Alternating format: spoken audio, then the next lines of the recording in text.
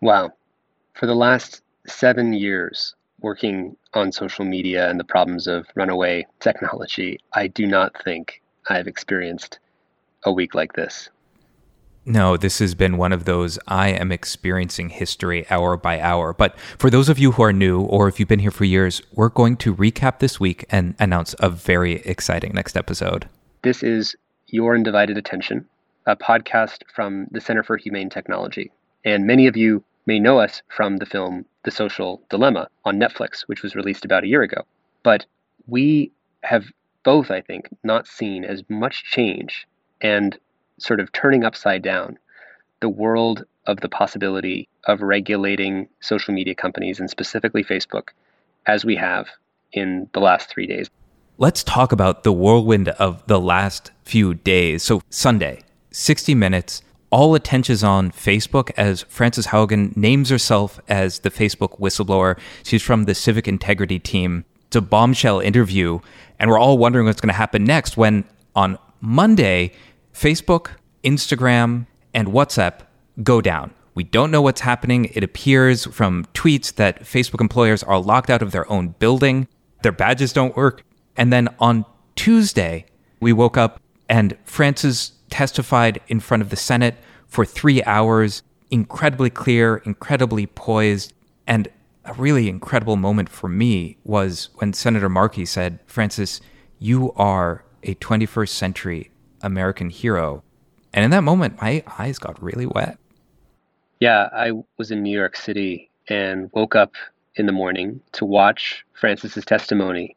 And I watched Frances for 3 hours testify before the Senate and just blew them away with clear, incontrovertible evidence of, many of the things that we have been talking about on this podcast, with Facebook's own research and evidence proving the things that so many people have known and felt, that it makes political parties more divisive, that it fundamentally has changed the life outcomes of teenage girls. The stuff that everybody has heard, but made personal. I didn't hear a single senator move into kind of a partisan accusation of the platforms. I saw senators come together for the first time. I mean, literally sort of cheering each other on, saying, we need to talk afterwards about how we're actually going to get this done. I've never, in the years that I've testified for the Senate and for Congress, heard them talk that way. And so I was just so blown away. I honestly think people are going to look back at this moment and say that Frances Haugen helped change the world. During my time at Facebook, I came to realize a devastating truth.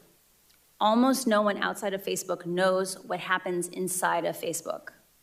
The company intentionally hides vital information from the public, from the US government, and from governments around the world. The documents I have provided to Congress prove that Facebook has repeatedly misled the public about what its own research reveals about the safety of children, the efficacy of its artificial intelligence systems, and its role in spreading divisive and extreme messages. I came forward because I believe that every human being deserves the dignity of the truth.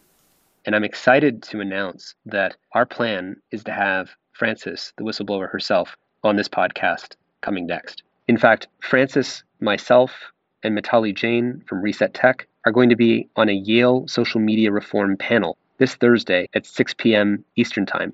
We're going to be followed by a panel of academics, including Jack Balkin, Nathan Persily, Zephyr Teachout, and Shoshana Zuboff, the author of Surveillance Capitalism. I really recommend everyone sign up for the event. Go to humanetech.com/get-involved. There is so much that has to change for Facebook to become a benign force in our world, from the governance level to internal policies to regulation to the cultural zeitgeist that gives it form.